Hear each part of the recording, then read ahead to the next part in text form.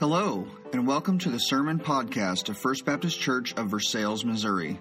It is our hope that the following message will help you grow in the grace and knowledge of Jesus Christ. For more teachings, please visit our sermon page at fbcversailles.com.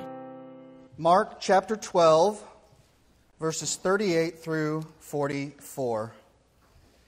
He also said in his teaching, "Beware of the scribes who want to go around in long robes, and who want greetings in the marketplaces, the best seats in the synagogues, and the places of honor at banquets. They devour widows' houses and say long prayers just for show. These will receive harsher judgment." Sitting across from the temple treasury, he watched how the crowd dropped money into the treasury. Many rich people were putting in large sums. And then a poor widow came and dropped in 2 tiny coins worth very little. Summoning his disciples, he said to them, "Truly I tell you, this poor widow has put more into the treasury than all the others. For they all gave out of their surplus, but she, out of her poverty, has put in everything she had, all she had to live on." Let's pray. Oh God, your one and only Son came into the world to destroy the works of the devil and to make us children of God and heirs of eternal life. Grant that having this hope we may purify ourselves as He is pure, that when He comes again with power and great glory we may be made like Him in His eternal and glorious kingdom, where He lives and reigns forever and ever. Amen. I'm not particularly proud to admit this, but when I was in college, we used to prank call televangelists. The 1-800 Prosperity Gospel numbers, that's what we did. And then one evening we called to prank one of the lines, and we turned up some information that both surprised us and saddened us. Apparently there was this book called Miracle, I can't remember anyway. So we called and we were like, "Can we get a miracle?" And she's like, "Oh, you mean the book?" And we're like, "No, can we get a miracle over the phone?"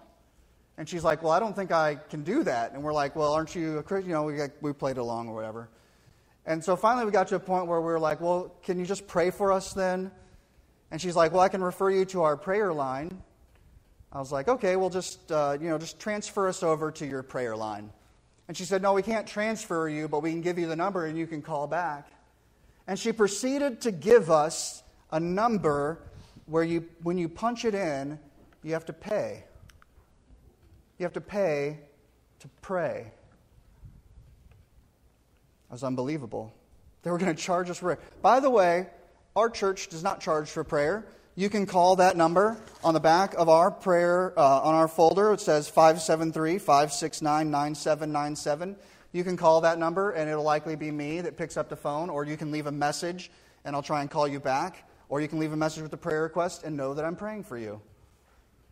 We won't charge you at all. You can do it for free. Sadly, this is not the only instance of false teachers fleecing the flock.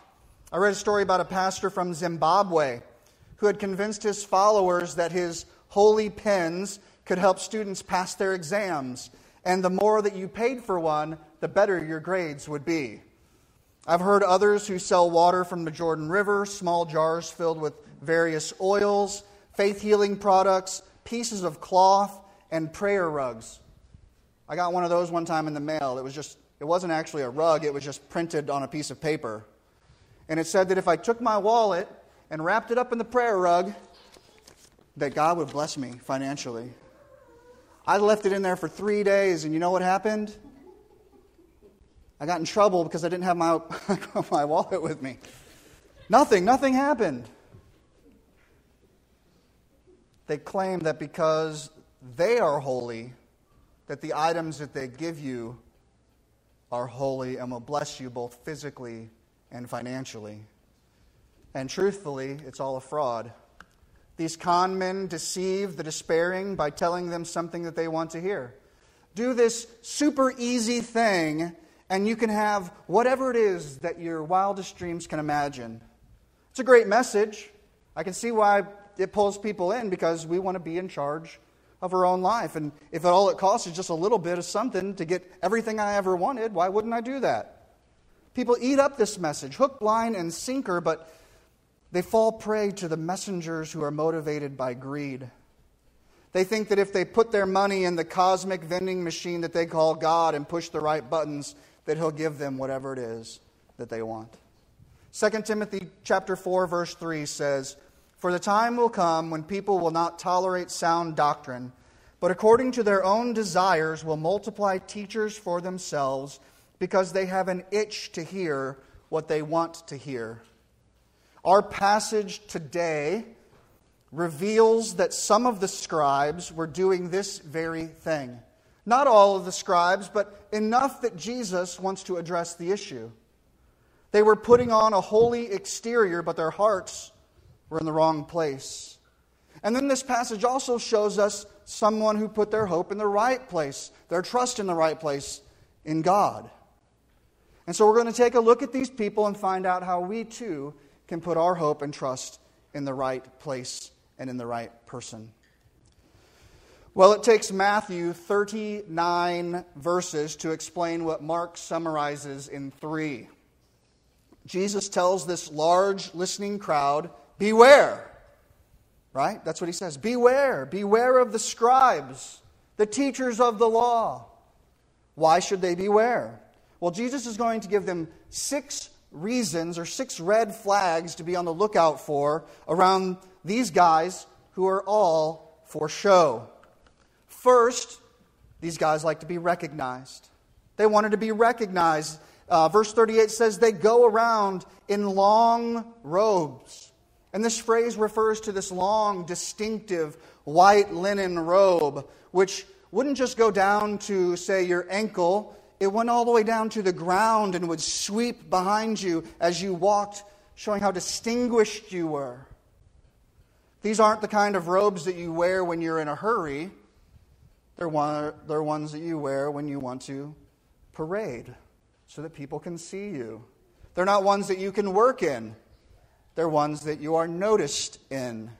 And it's likely that they also wore, because they were trying to be obedient to Numbers chapter 15:38, blue tassels at the edge of their robes. And they were to wear these tassels to remind them that they were the people of God. And so when they would see them, they'd be reminded that they're the people of God, that they were supposed to act like the people of God. It was a visible reminder of that. And it's possible that these legal experts, in an attempt to look more holy than the rest, wore tassels that were much larger than normal to draw attention to themselves. People would go, oh yeah, I'm wearing my tassel, but look at it. Look at the size of those tassels. He must be really holy. Really holy. These people weren't looking out for the needs of other people. They wanted people to look at them. Bling for attention. It's not a new thing. Happens in the church today still, and it happened then in the first century. The second red flag that he gives is they expected acknowledgement for their status. They wanted greetings in the marketplace, verse 38 tells us. When scribes would walk in the streets, when the scribes and rabbis walked down the streets, they wanted people to respect their self-appointed prestige. People were expected to rise with respect as they walked through the markets. That's part of the reason why they wore the robes they wore, so that people would recognize who they are, because they were required by the oral tradition to stand in their presence. And so as they walked through the streets, people would rise in honor of them. And they would call out to them with names of deep respect. Rabbi, which means my great one, Master, and even Father. The only people that were exempt from standing and doing this were tradesmen who were in the middle of doing their work. So if you're in the middle of swinging a hammer, then you didn't have to stop. But everybody else did. And that's how they expected to be greeted. And being called by these titles fed into their self-centeredness. Third, they insisted that they receive special attention. Because of their rank and authority, verse 39 tells us that they would want the best seats in the synagogue. They wanted no back seat at all. No back seats for them. Clearly not Baptist, right? They didn't know the real best seats are in the back. But they wanted the seats that were the seats of honor. They were, after all, the unquestioned intellectual masters of Scripture. They would be viewed as the professional biblical interpreters and commentators of their day. At the front of the synagogue, there was a chest where they would keep the sacred scrolls of Scripture. There was a chest there, and in front of that chest, there was a bench. And that bench was the bench of honor where special guests and distinguished people would sit, the important people. And since they believed that they were more important and more advanced than everyone else, they wanted that seat on the stage, the place where they could be seen, where they could be admired. It was from those seats that they would look down on the commoners in the congregation. Everyone was looking up to them, both literally and metaphorically. By the way, that's the reason I sit down here on the floor, because I'm a commoner, and I'm just here to worship Jesus with you. Fourth, since they wanted the best seats in the synagogue, they also expected the places of honor at the banquets. When important men in Jerusalem would have feasts, they would consider it a privilege and an honor to have a distinguished rabbi or a distinguished scribe in their presence, in their attendance, so they'd invite all these honorable people to their homes, to their feasts, so that whoever showed up, they could see how great they were, because they were able to get that guy to come to their feast. And at the feasts, order of honor was strictly enforced. And here's how it worked. You had the host, and then the highest place of honor was on his right side, directly to his right, the seat directly to his right. The second place of honor was a seat directly to his left. And it went on like that, right, left, all the way around the table. And so you could tell who was the most honored at the feast by the seat in which they were sitting. You may remember that Jesus had a different status in mind for his followers. He said to his disciples in Mark 9:35, if anyone wants to be first, he must be last and servant of all. Well, that's the exact opposite of what these scribes are wanting. They want to be first. They want to be noticed. They want to be recognized. They want the place of honor. By the way, John and James get in a little trouble over this issue. They're arguing with Jesus. They ask him, can we sit at your right and left when you come into your kingdom? And their mother even gets involved and says, hey, can you let my boys sit at your right and left when it's time? And Jesus goes, you don't know what you're asking. He says, it's not mine to give, but the Father. But guess where Jesus is seated today? 11 times in the New Testament, it directly says he's seated at the right hand of God, the place of highest honor.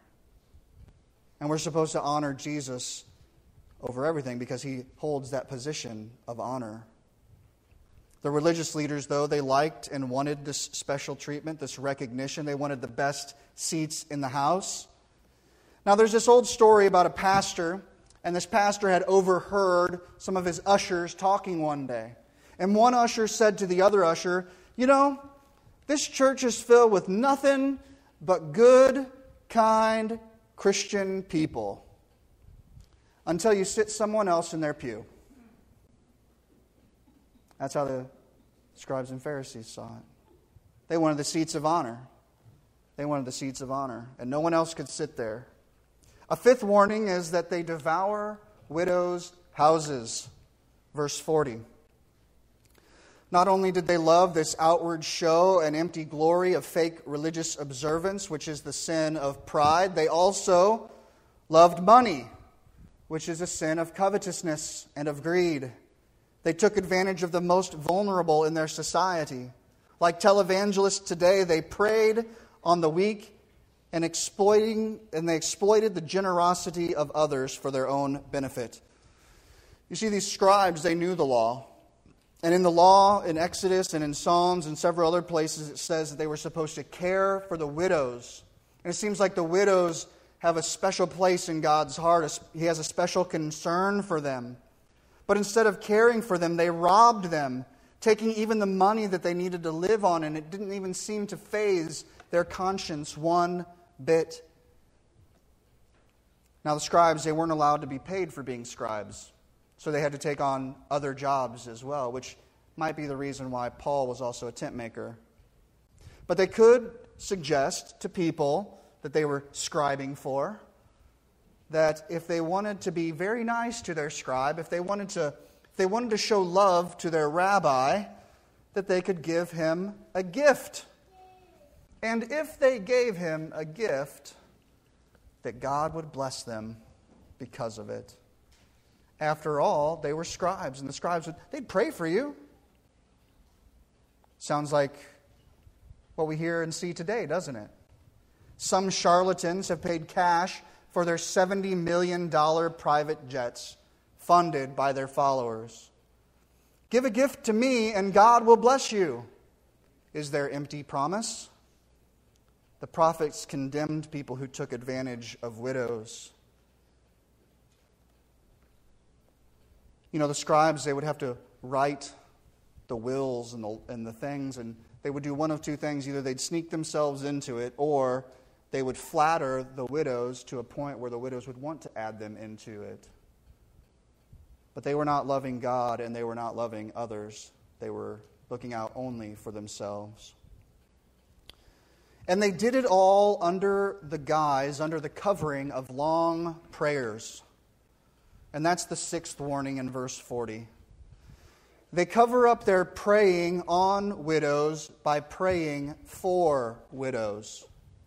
And that works way better on paper, because praying, Preying, like a hawk does, like that.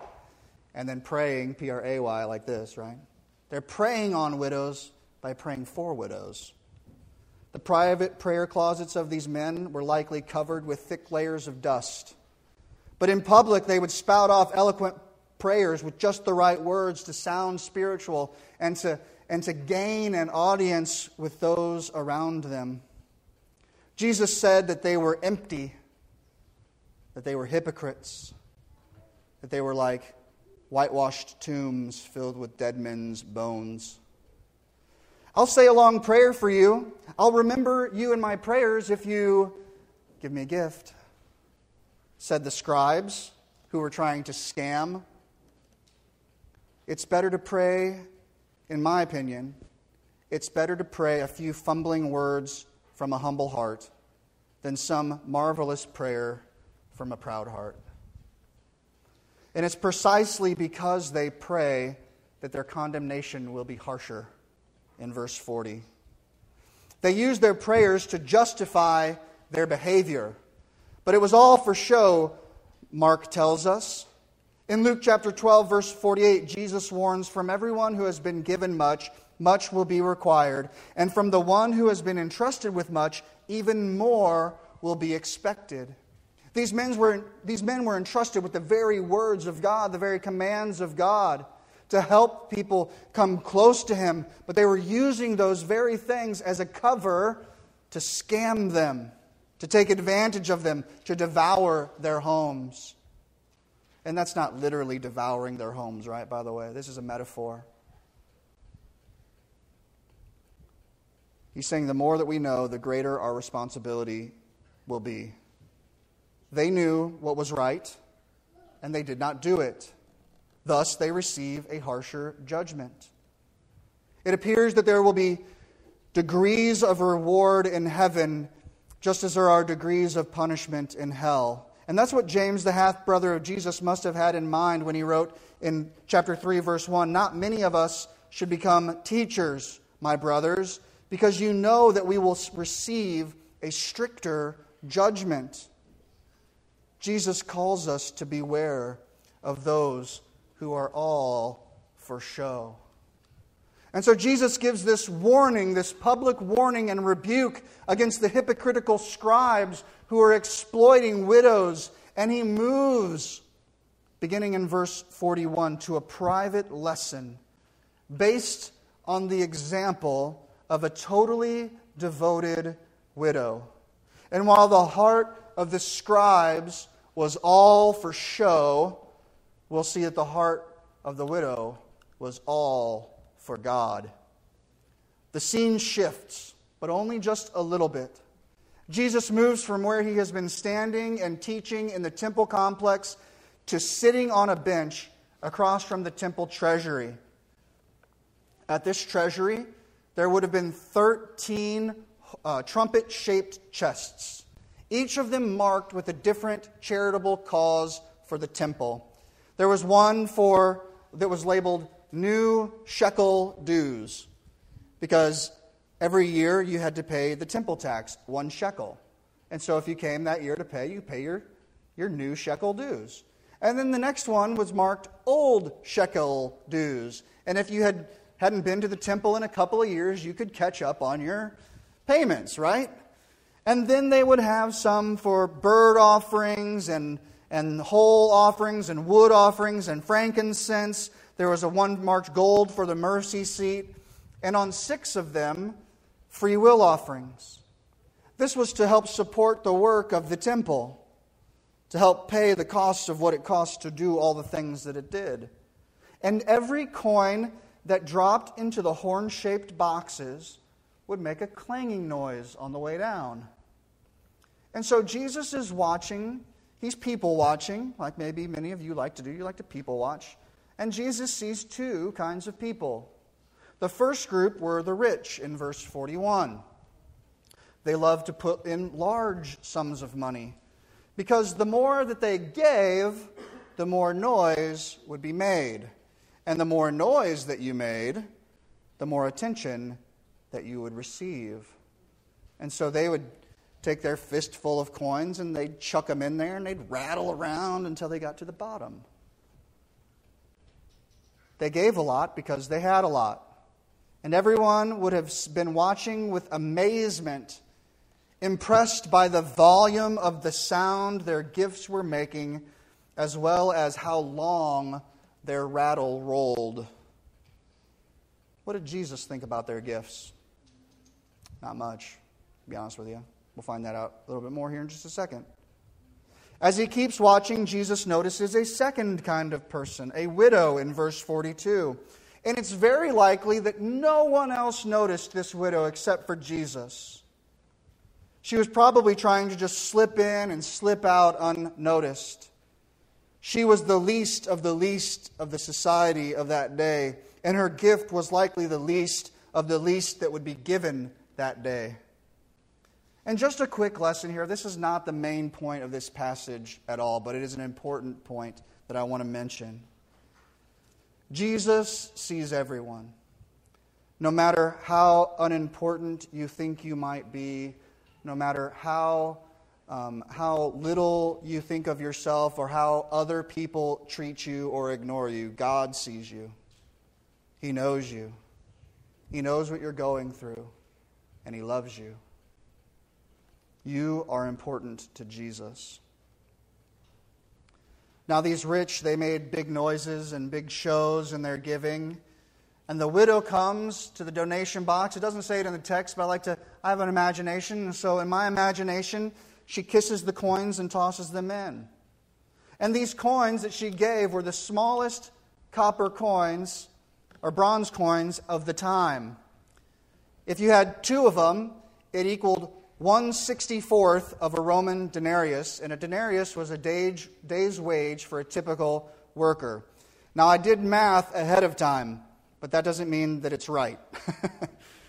But if I did my math correctly, based on minimum wage in our state as of 2021, 2 of these coins equal $1.28 before tax.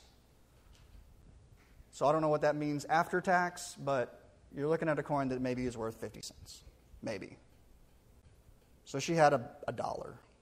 A dollar. That's not much, is it? $1's not much. You can't really buy much with that today. She might as well have given nothing at all.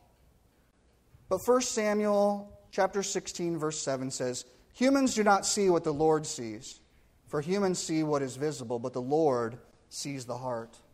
And we find out that Jesus knew something about this widow that no one else knew. She gave all she had. Even though it was a small amount in the eyes of men, it was a large amount in the eyes of God. And after seeing this, Jesus calls his disciples into a huddle. He sees this woman give her coins. He says, "Hey guys, get over here, get over here." And he gets his arms wrapped around him and he goes, "Truly, I tell you."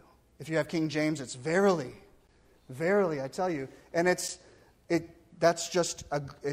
word that we use. It's a Greek word, amen, and it comes from the Hebrew word amen, and it simply means faithful or true or I believe, and it's said as an affirmation to something that has been said. And we might say something now like, "That's right," when the pastor says something that we like to hear. That's right. Some people do still say amen. And thank you. It's a good example. Appreciate that. And that alone is what amen means, by the way. And that's what Jesus says here. Amen. Guys, get in here. Amen. This is true. Believe me. This poor widow has put more into the treasury than all of the others. Jesus saw the gifts. He saw the hearts of the givers. He saw the act, but he also saw the motives. Some gave because others were watching, but others gave even when no one was watching. Jesus doesn't praise the rich in this passage. He doesn't condemn them either, by the way. It's not bad to give big gifts to God if that's what you want to do, if that's what God's called you to do. But he praises this poor widow because she gave more than all of them. And before Peter could put his foot in his mouth about how small her gift was, because we know that Peter was thinking it, right? Because that's how Peter is. Jesus answers the question that's in all of their minds. How can 2 cents be worth more than $200? And Jesus explains that she, out of her poverty, has put in everything she had, all she had to live on. You see, these rich folks, they gave something that they would never miss. They would never miss it, while this poor widow gave extravagantly what she couldn't afford to give. The rich were giving their loose change, what they had left over after they'd bought their groceries and paid their bills, and their entertainment expenses were covered, and their vacation funds were padded, and their car was all gassed up, and their insurance was paid. They may have given large amounts, but they weren't going without any of the luxuries of life. But this lady, it says, she gave everything, all she had to live on. And the word here implies that this is all the financial means that she had to sustain life. The rich were digging into their riches, and without putting anything in their lives in jeopardy, made generous, noisy contributions for people to admire. It's like they had a huge pile of coins and they just went and grabbed a fistful of them because that was enough to make it sound nice, but they still had a giant pile here. But this woman, who could have said, "You know what? I've got 2 coins. I'll give one and I'll keep the other. And maybe I can buy a scrap of bread that they're just going to throw out anyway." But she doesn't do that, does she? She puts both of them in. The amount was not large, but the sacrifice was huge. And God took those 2 little coins and turned them into the gold of heaven, making them more valuable than any rich man had ever given. The issue here is not the amount that she gave, but the motivation behind her giving. Jesus said in Matthew chapter 6:21, "For where your treasure is, there your heart will be also." And Warren Wiersbe catches this important truth well in what he wrote. He said, "It is not the portion, but the proportion that is important. The rich gave out of their abundance, but the poor widow gave all she had. For the rich, their gifts were a small contribution, but for the widow, her gift was a true sacrifice, a consecration of her whole life. Have you heard the parable or the fable about the chicken and the pig? Have you heard this one? There's a chicken, and he goes to the pig, and he says to the pig, "Hey, let's go into business together." And the pig goes, "Well, what do you have in mind? What kind of business should we do?" And the chicken says to the pig, "Well, I was thinking real hard that we ought to start a bacon and eggs breakfast shack." And the pig just stares at the chicken thinking, "How stupid do you think I am?" You see, for the chicken, an egg is just a contribution. But for the pig, the bacon is a complete sacrifice. It will cost the pig his very life. And that's the point that Jesus is making here. She kept back nothing for herself. She didn't just make a contribution like the others. She made a sacrifice. She had complete trust in God that He would supply all of her needs. And in contrast to the scribes who exploited poor widows, we have this poor widow who freely sacrifices all she has in love and devotion to God. And this is the point of the passage, of the message, where the pastor starts to conclude and say, "Oh, what should we take away from this?" And they'll say, "Oh, yes, you should give sacrificially and recklessly and generously." And then they'll point to the tenth, the tithe, the tenth as a good measure for where to begin. But I don't think that's the point of this passage at all, to be honest with you. Pastors have used it that way. I think they've misused the passage. Because I don't think that can be the passage, because this woman didn't give a tenth. She gave everything. That's different. I think that if our question is how much should we give, then we're asking the wrong question. I think that the lesson here is that we must give everything to God. Sacrifice our whole life to Him. I'm not just talking about money, I'm talking about our life. Charles Spurgeon said, "Christ measures what we give by what we have left." God doesn't want a tenth of your life. He doesn't want you to look good on the outside like the scribes, but be hollow on the inside.